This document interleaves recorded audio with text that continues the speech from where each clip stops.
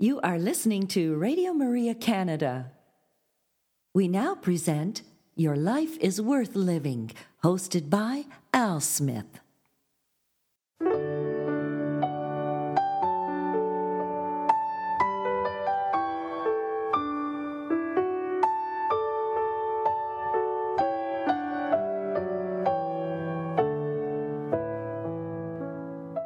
Hello, Radio Maria family, and welcome to this week's edition of Your Life is Worth Living, Reflections from the Venerable Archbishop Fulton J. Sheen. For over 50 years, Archbishop Sheen captivated audiences on both radio and television. Millions tuned in each week to hear his messages of hope and encouragement. On this week's broadcast, we will share a few of those reflections with you, and so we'd encourage you to sit back and relax and enjoy one of the greatest communicators of our time, the Venerable Archbishop Fulton J. Sheen.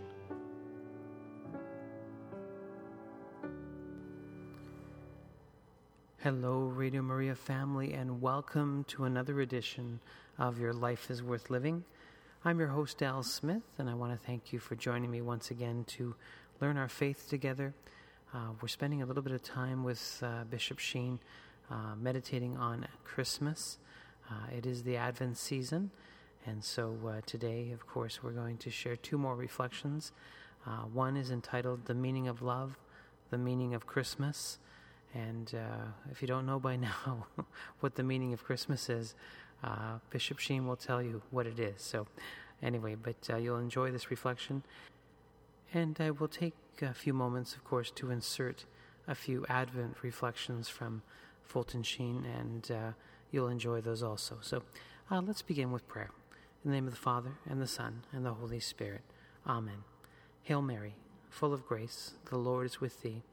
Blessed art thou among women, and blessed is the fruit of thy womb, Jesus. Holy Mary, Mother of God, pray for us sinners, now and at the hour of our death. Amen. Our Lady, Seat of Wisdom, pray for us. In the name of the Father, and the Son, and the Holy Spirit. Amen. So please enjoy these Advent reflections from the Venerable Archbishop Fulton J. Sheen.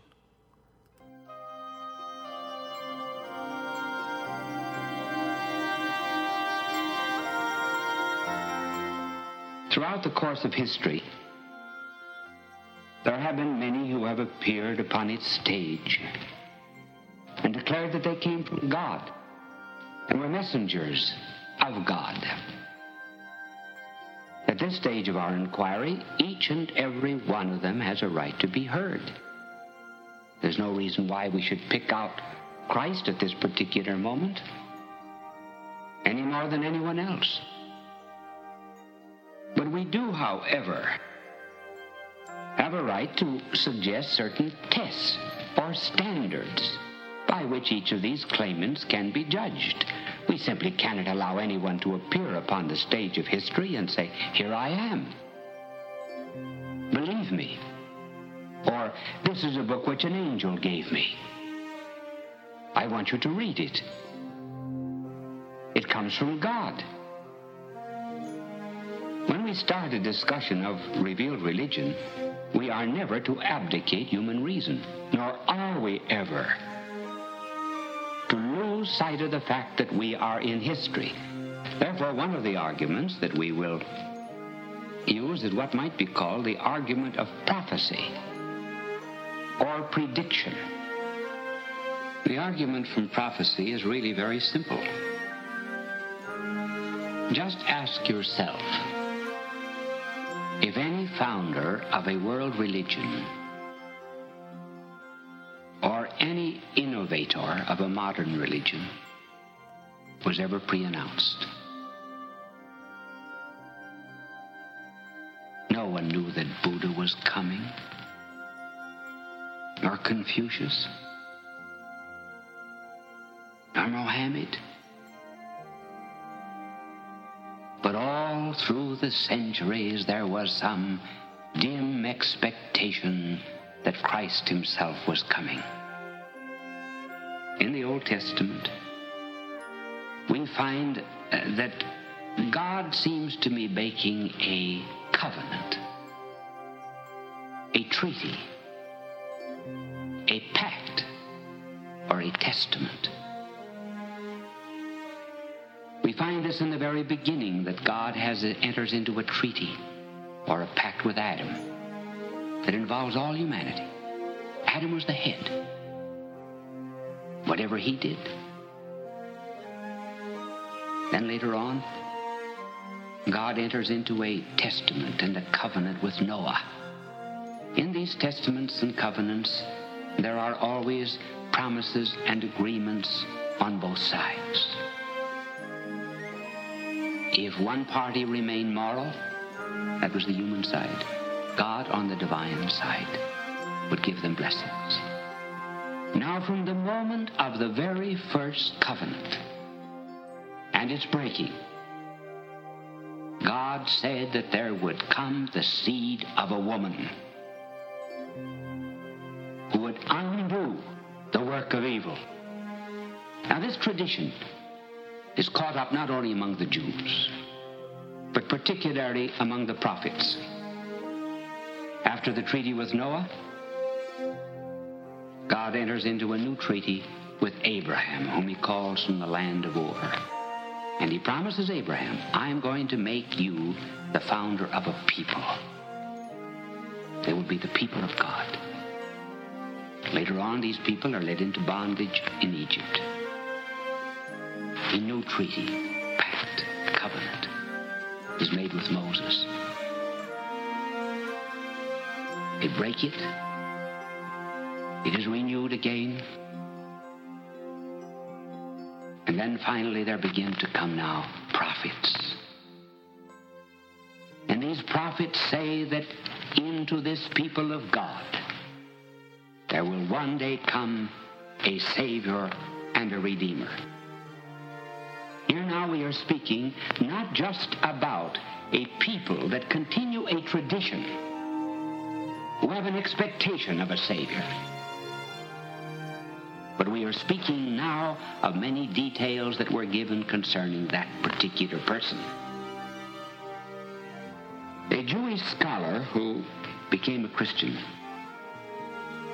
and who knew very well the Old Testament and all of the traditions of the Jews, said that at the time of Christ, the rabbis had gathered together 456 prophecies concerning the Messiah, the Christ, the conqueror of evil, who was to be born of that long line of Israel and who was to enter into a new covenant with mankind. 456 prophecies. Suppose the chances of any one prophecy, like the place that he would be born, was 1 in 100.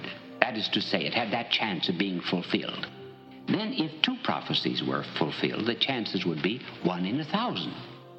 If 3 prophecies were to coincide in Christ, that would be 1 in 10,000. If 4, 1 in 100,000. If 5, 1 in 1,000,000. Now, if all of these prophecies were fulfilled in Christ, what would be the chance of them all concurring at the appointed moment, not only in place, but also in time, as was foretold by the prophet Daniel? Well, if you take a pencil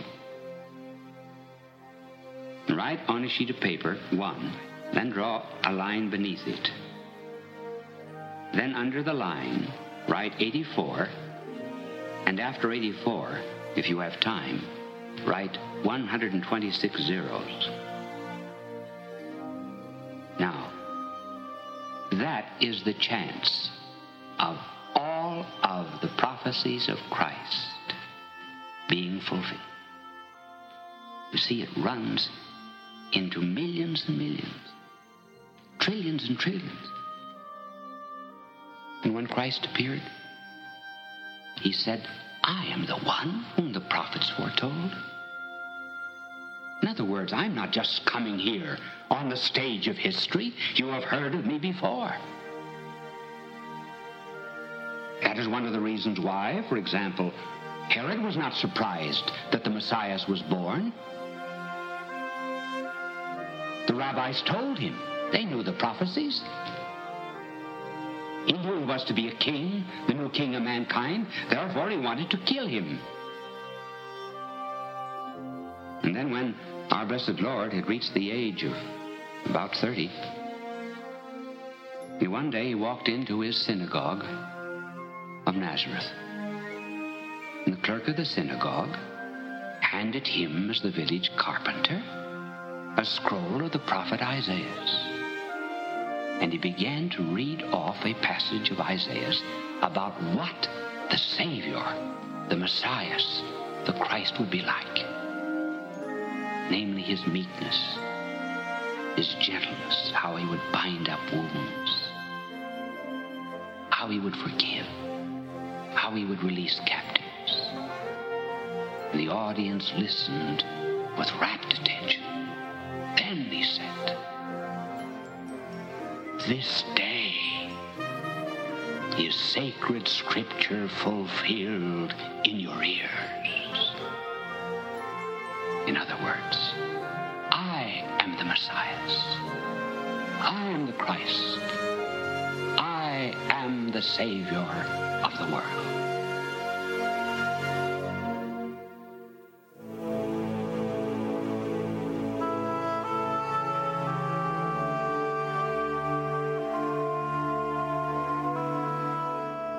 At this point in the unfolding of the divine mysteries in Christian doctrine, we come to some very important words in the Creed, namely that our blessed Lord was born of the Virgin Mary.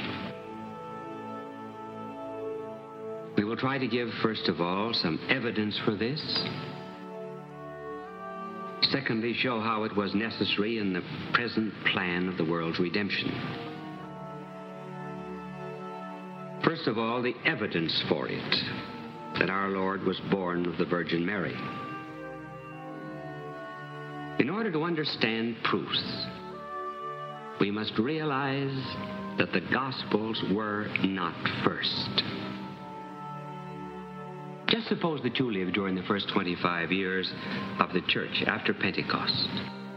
How would you have answered the question, how can I know what I am to believe? You could not say, I will look in the Bible. There was no New Testament Bible then. You would have to believe what the church was teaching in those days. Never once, for example, did our Lord tell the witnesses of his life to write. He wrote only once in his life, and that was in the sands. But he did tell his apostles to preach in his name. Be witnesses to him until the ends of the earth. Hence, those that take this or that text out of the gospel to prove something are very often isolating it from the historical atmosphere in which it arose and from the word of mouth which passed on Christ's truth. When finally the Gospels were written, they recorded a tradition. They did not create it. It was already there. After a while, men had decided to put in writing this tradition. And that explains the beginning of the Gospel of St. Luke. You remember how he begins? That thou mayest know the verity of these words in which thou hast been instructed. See, he assumes that people already had been instructed. The Gospels did not start the church. The church started the Gospels. The church did not come out of the Gospels. It was the Gospels that came out of the church. The church did not come to believe in the virgin birth because the Gospels tell us there is a virgin birth. It was because the living Word of God in his mystical body, the church, already believed it. And they set it down in the Gospels. Now, the one man who might be inclined to doubt the virgin birth on natural grounds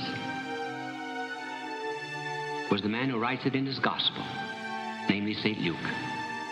I say on natural grounds because Luke was a physician. And yet it's the medical doctor who sets down the virgin birth and tells us most about it. Many of the teachings of our Lord were denied by heretics because there was a protest against Christ in the church from the very beginning. Now, these heretics denied some of his doctrines, but there was one teaching that no early heretic denied, and that is that our Lord was born of a virgin. One would think that would be the very first doctrine to be attacked. But the virgin birth was accepted both by heretics and by believers alike. It would have been rather silly to try to convince anyone of the virgin birth if he did not already believe in the divinity of Christ. And that is why probably Mary did not speak of it herself until after the resurrection. And she told the apostles and others, although certainly Joseph, Elizabeth, and probably John the Baptist already knew of it. And of course our Lord himself all the time. We need not say that. There are two birth stories in the gospel. The birth of our Lord and the birth of John the Baptist. But notice the different stress. The gospel story of John the Baptist centers on the father, Zachary. The gospel story of the birth of Jesus centers on the mother. Why does it center on the mother? Again, because of the virgin birth.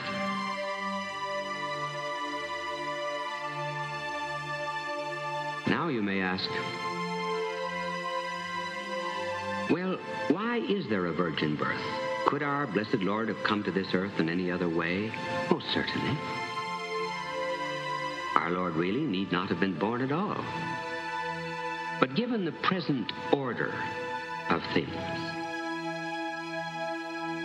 why is there a virgin birth? Well, now here we come to something that is a little difficult to understand, and we hope that we can make it clear. The reason we believe in a virgin birth, and the reason in the present order our Lord chose that way, was first of all, he wanted someone very good to bring him into this world.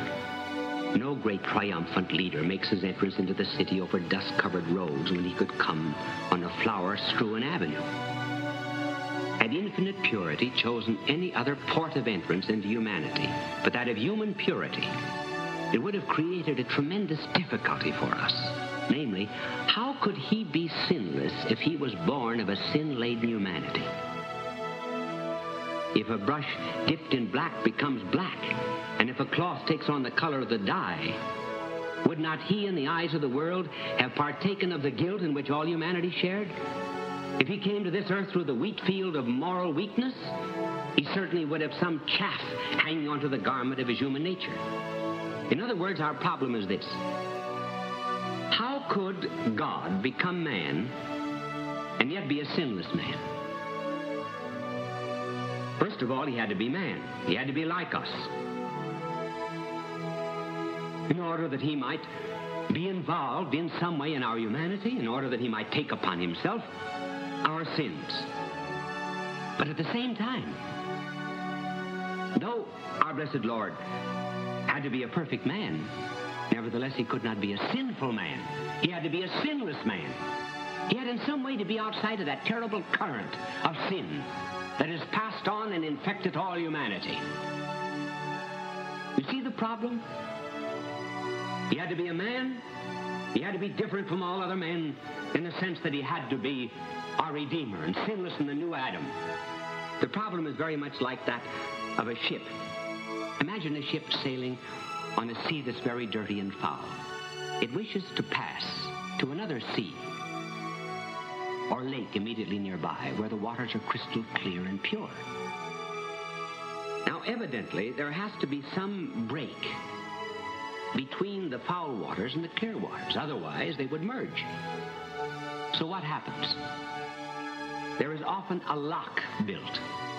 So a ship sails along those foul waters, then comes into the lock, where the foul waters are completely separated from it. And then the ship is finally lifted into the clear waters. So our blessed Lord in some way had to be related to the sinful humanity that went on before, related inasmuch as he would be a man, not because he would be sinful. And at the same time, he had to be sinless so that he himself would not need redemption, but would be our Redeemer. Now that lock that lifted our blessed Lord out of that sinful current of humanity and made him the sinless man, the new head of the human race, was the virgin birth. And then think of the beautiful, beautiful application it has for all of us. The Blessed Mother is the inspiration of everyone. The Mother is the protectress of the Virgin, and the Virgin is the inspiration of motherhood. Without mothers, there would be no virgins in the next generation. And without the virgins, mothers would forget that sublime ideal that lives beyond the earth. How often, for example, when you visit someone, you hear it said, "Oh, that child looks exactly like the father." Well, if we had looked at our blessed Lord, we would have said, he looks exactly like his mother. He got something from his father's side, namely divinity. But he also got something from his mother's side, namely a sinless humanity. That's why we love Mary. Hail Mary, full of grace.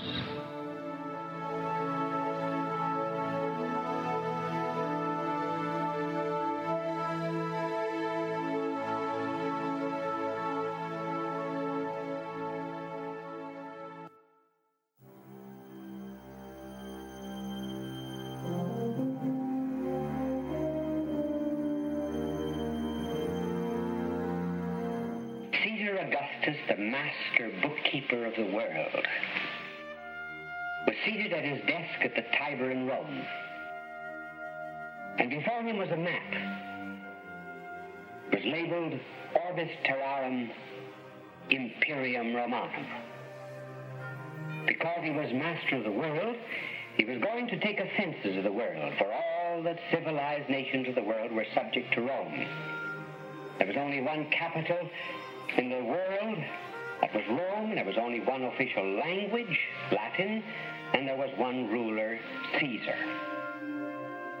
So to every outpost, to every satrap, to every governor, the order went out.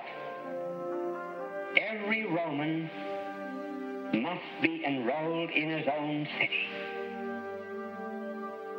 On the fringe of the empire, in the little village of Nazareth, soldiers tacked up on the wall the order for all citizens to register in the towns of their family origins.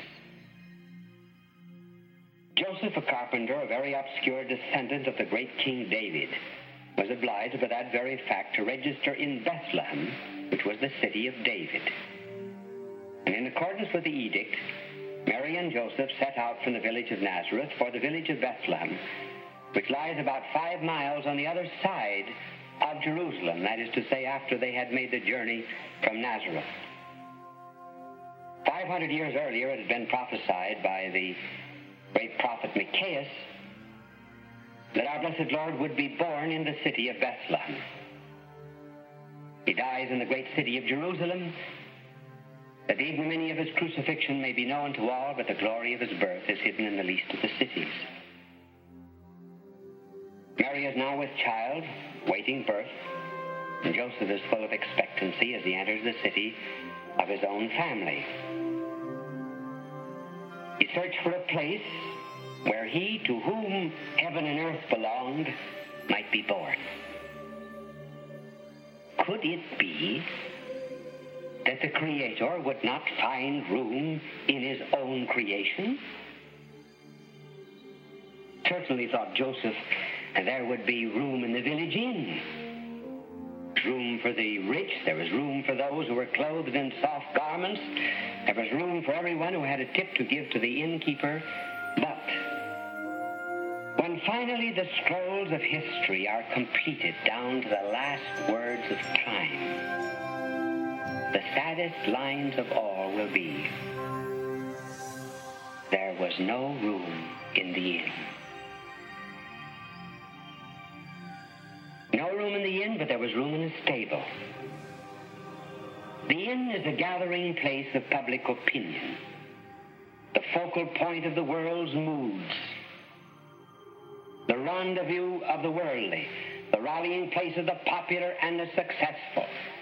But there's no room in the place where the world gathers. The stable.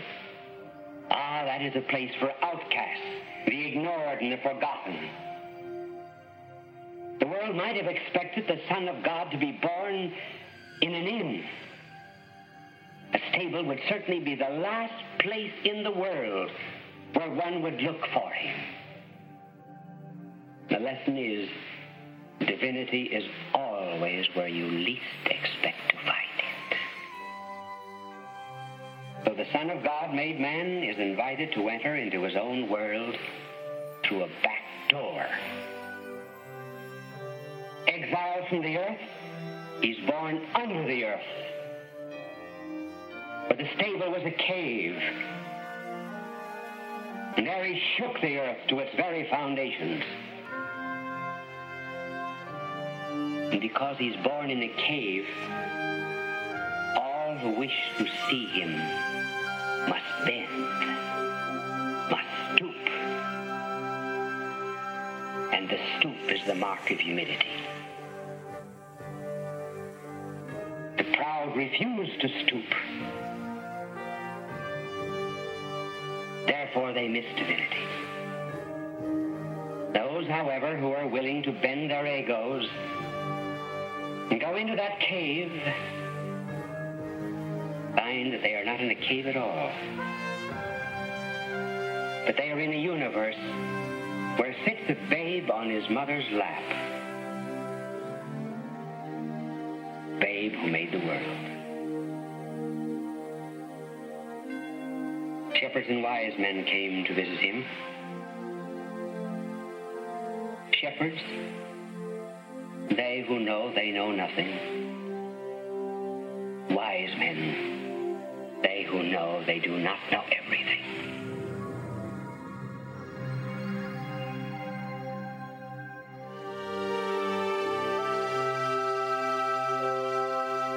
When we say that God became man, we do not mean to say that heaven was empty. That would be to think of heaven as a kind of a space, like a room that was 20 by 30 feet. When God came to this world, he did not leave heaven empty. And when he came to this world, he was not shaved down, he was not whittled down to human proportions. He was rather, Christ was the life of God dwelling in human flesh. St. Thomas Aquinas has a very beautiful description of this in one of his hymns. He said, the heavenly word proceeding forth, yet leaving not the Father's side. Here we come to something just a little more difficult, and we're going to use a word which you may not often hear. We have to spend about 6 months when we are studying for the priesthood, just studying the meaning of these words, hypostatic union. The hypostatic union means that there are in Christ 2 natures and 1 person. Now that's something you must always remember. Embedded in your memory, in your mind. Christ has two natures, one human, one divine. They are both united in the person of God. Was God therefore a human person? No. He was a divine person. Did he have a human nature? Yes. Did he have a divine nature? Yes. And they were united in the divine person of God. Why did God become man? We limit ourselves to the historical order in which we live.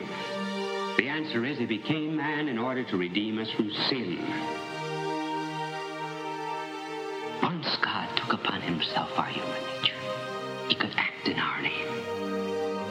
And every one of the actions of that human nature would have an infinite value.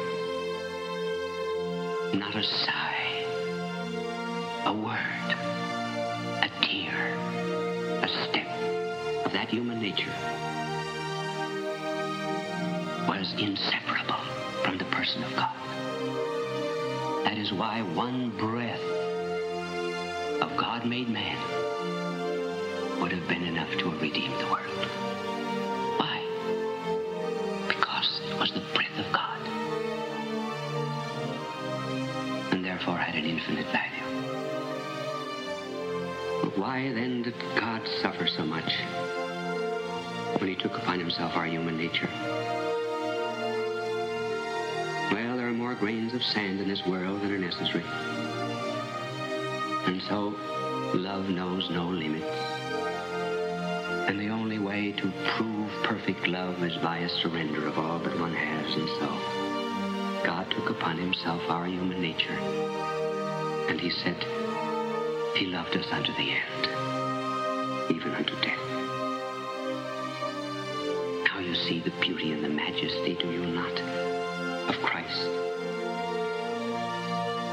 Why, when he became man at Bethlehem, took upon himself the form of a babe, what did we have? Why, he who was born without a mother in heaven is born without a father on earth. He who made the world was born in it. Maker of the sun under the sun.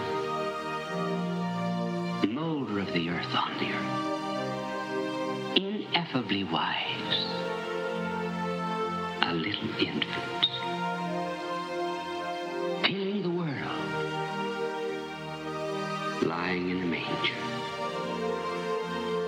Ruling the stars. Nursed by his mother. The mirth of heaven weeps. God becomes man.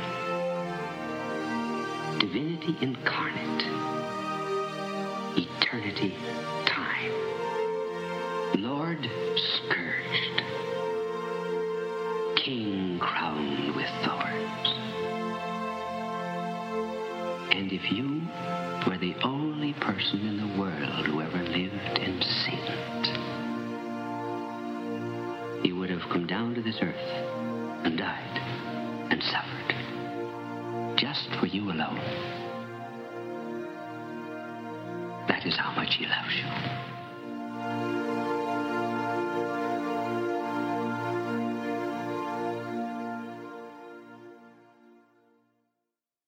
You are listening to Radio Maria Canada. We now continue with the program, Your Life is Worth Living, hosted by Al Smith. Hello, Radio Maria family, and welcome to another edition of Your Life is Worth Living. I'm your host, Al Smith, and I want to thank you for joining me to just reflect on the birth of our Lord and Savior, Jesus Christ. Bishop Sheen gave such a beautiful Advent meditation there, and so we will now finish our program with one more meditation from his Life is Worth Living broadcast, and this meditation is entitled The Meaning of Love, the Meaning of Christmas. So I would ask you to sit back and relax and enjoy this beautiful reflection from the Venerable Archbishop Fulton J. Sheen. Chesterton once said that a philosophy of life was extremely important. He said that when you go to visit a dentist, before the dentist begins to drill your tooth, he has a right to ask you, what is your philosophy of life? Because if your philosophy of life is wrong, he can't be sure that you will pay your bill. An old wise Socrates once said, marry. If your wife is good, you'll be happy. If she's an old shrew, you'll become a philosopher. Socrates became a philosopher.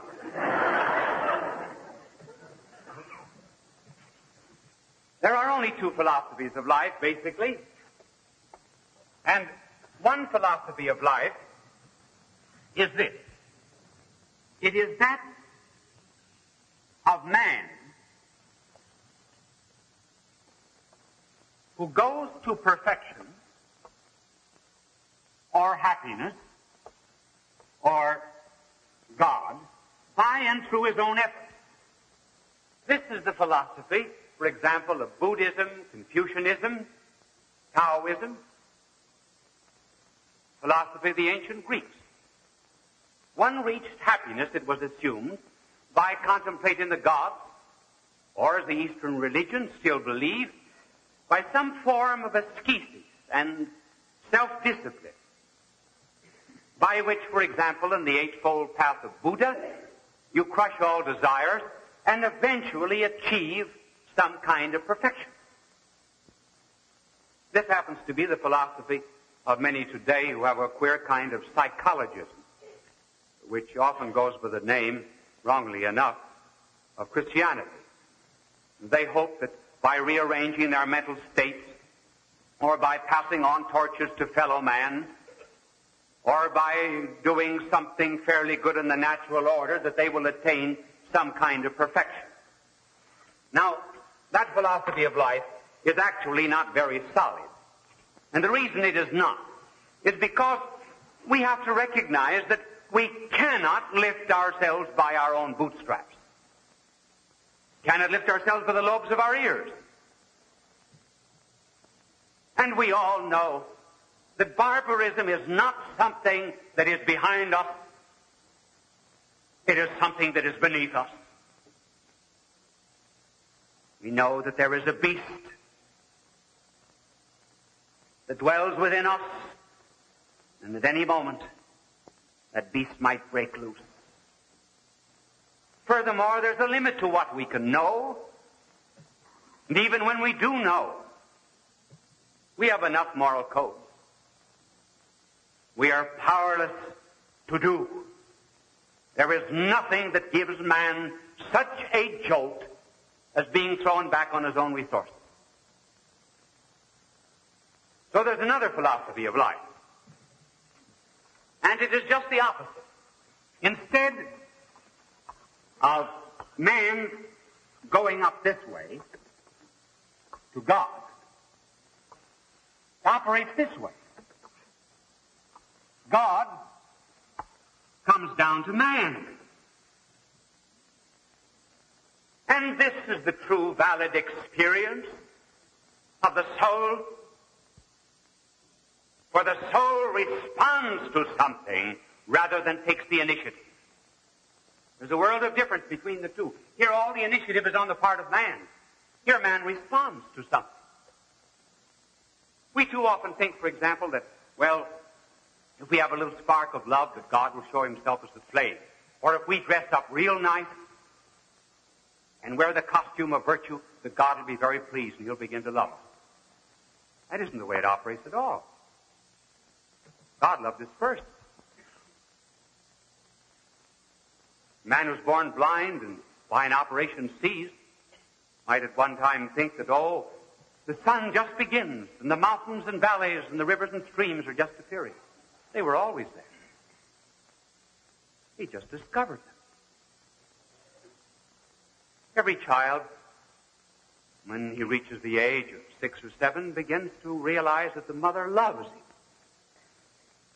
No, the mother always loved him. The mother loved him before he was born. That is why, incidentally, many never realize how much their parents love them until they begin to be parents themselves. But the love is first. So religion is fundamentally a response rather than an initiative on the part of man. And that's the way nature works. Now let me show you the universe. Here's the hierarchy of creation. This is a peculiar way to draw the world and the universe. You know, sometimes when you think of the condition the world is in now, you sometimes wish that Noah had missed the boat.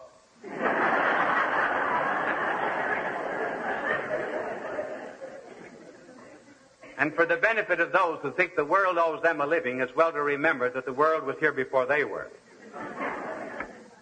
Well, this is the hierarchy of creation. At the bottom are chemicals, then plants, then animals,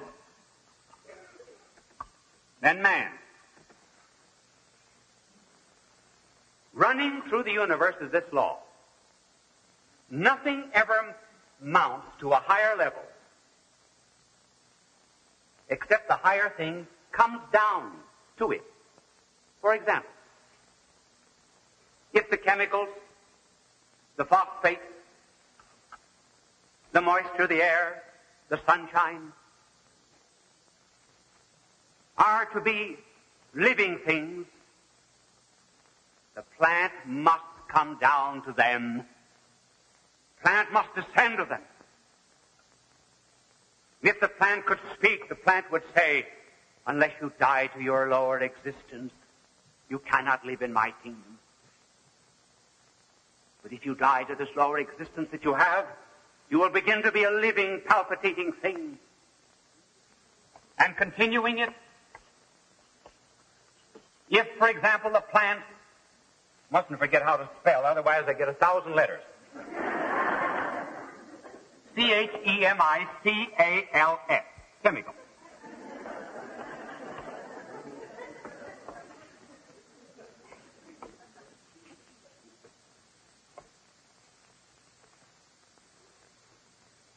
If the plant is ever to live in the animal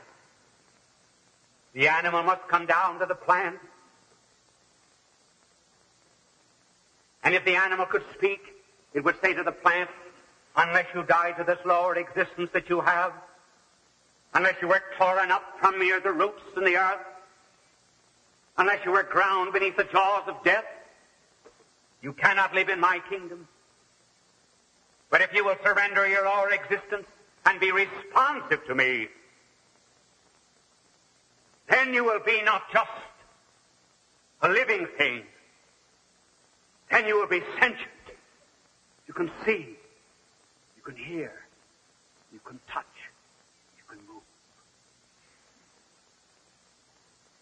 And if the animal is ever to live in man, man must come down to the animal, lift it up, say to it, you can live a higher life. But you must be responsive, submit yourself to the knife, to the fire. Then you will be a thinking, willing creature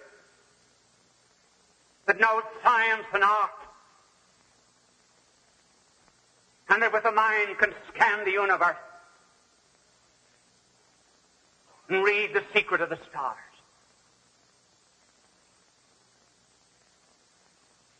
But shall evolution stop here in progress? Chemicals have no right to say there's no life above them. Plants have no right to say there's no life above them. So there is a higher life above man. And that higher life is God.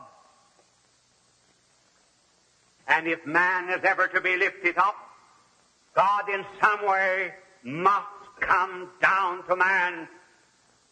But it is not that simple.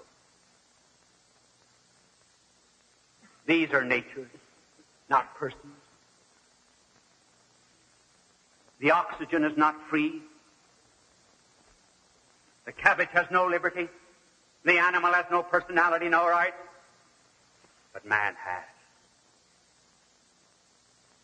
These things can be appropriated one by the other by sheer force.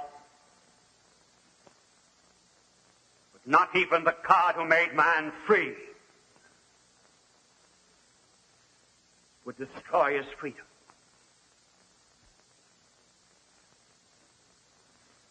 If man is ever to be taken up,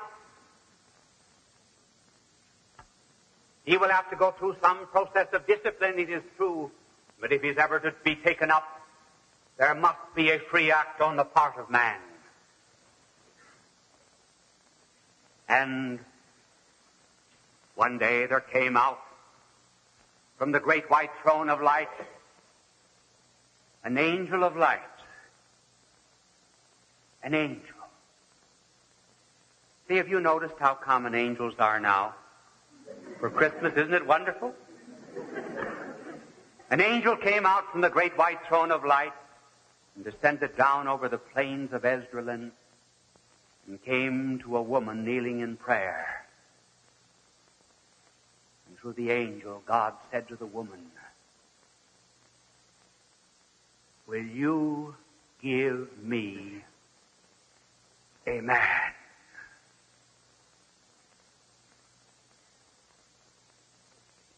Will you give me a human nature?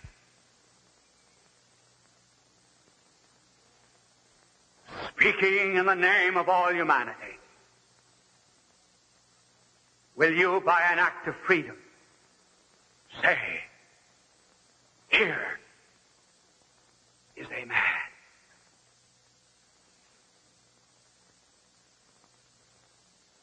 And she said, "Fiat, be it done."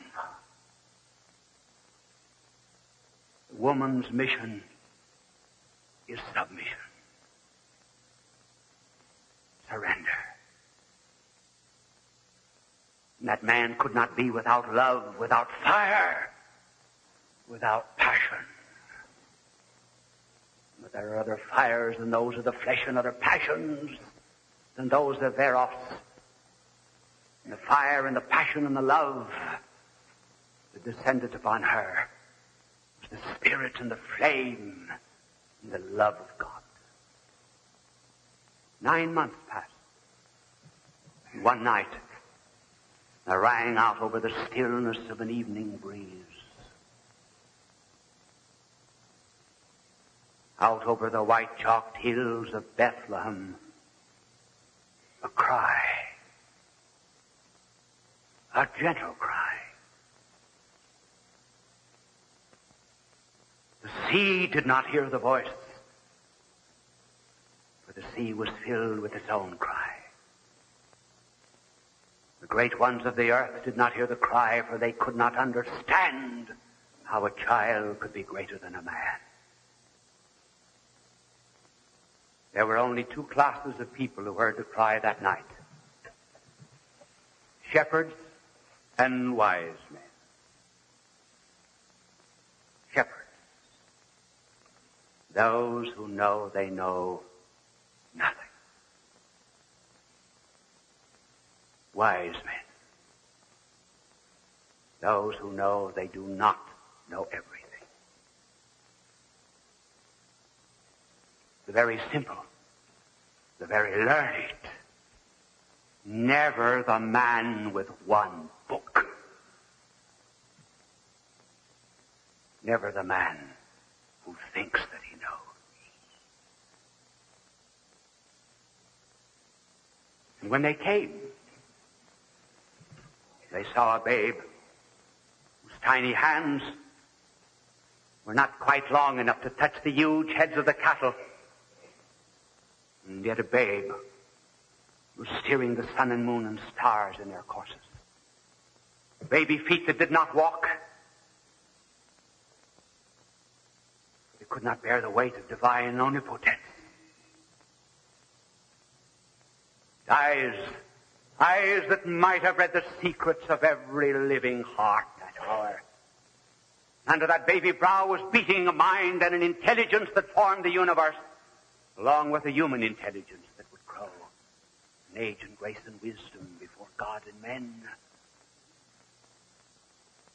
And this babe who was born was not a man who made himself a god, was not a man who was an ethical reformer, not just a teacher like Buddha or Socrates, not someone who would develop a consciousness of Godhead as he went on, but someone who from all eternity was God and began to be in time, the only one on earth that ever had a prehistory to be studied, not in the dust and the slime of primeval jungles, but in the bosom of an eternal Father.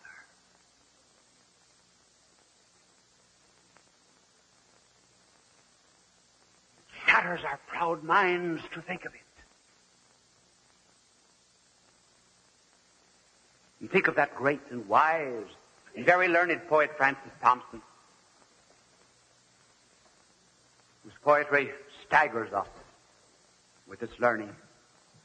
And one Christmas Eve he went into a crib near where he lived, church nearby where he lived in England. And he stood there as this great wise man and thought himself as a child and thought of God coming down to this earth as a babe. And then his mind became simple, divinely simple. And he said in his poem, "Little Jesus, wast thou shy once? And just as small as I? And how did it feel like to be out of heaven and just like me? I should think that I would cry for my house all made of sky, and the tweaking 'twould distress me, not an angel there to dress me. Hadst thou ever any toys? Like us, little girls and boys? And didst thou play with all the angels that were not too tall, with stars for marbles? Did the things play, "Can you see me through their wings"? Did thy mother let thee spoil thy robes by playing on our soil? How nice to have them always new, 'cause in heaven 'twas quite clean blue. Did thy mother at the night kiss thee and fold thy clothes in tight? And didst thou feel quite good in bed, kissed and sweet, and thy prayers said? Oh, thou canst not have forgotten all that it feels like to be small. Then take me by the hand and walk, and listen to my baby talk.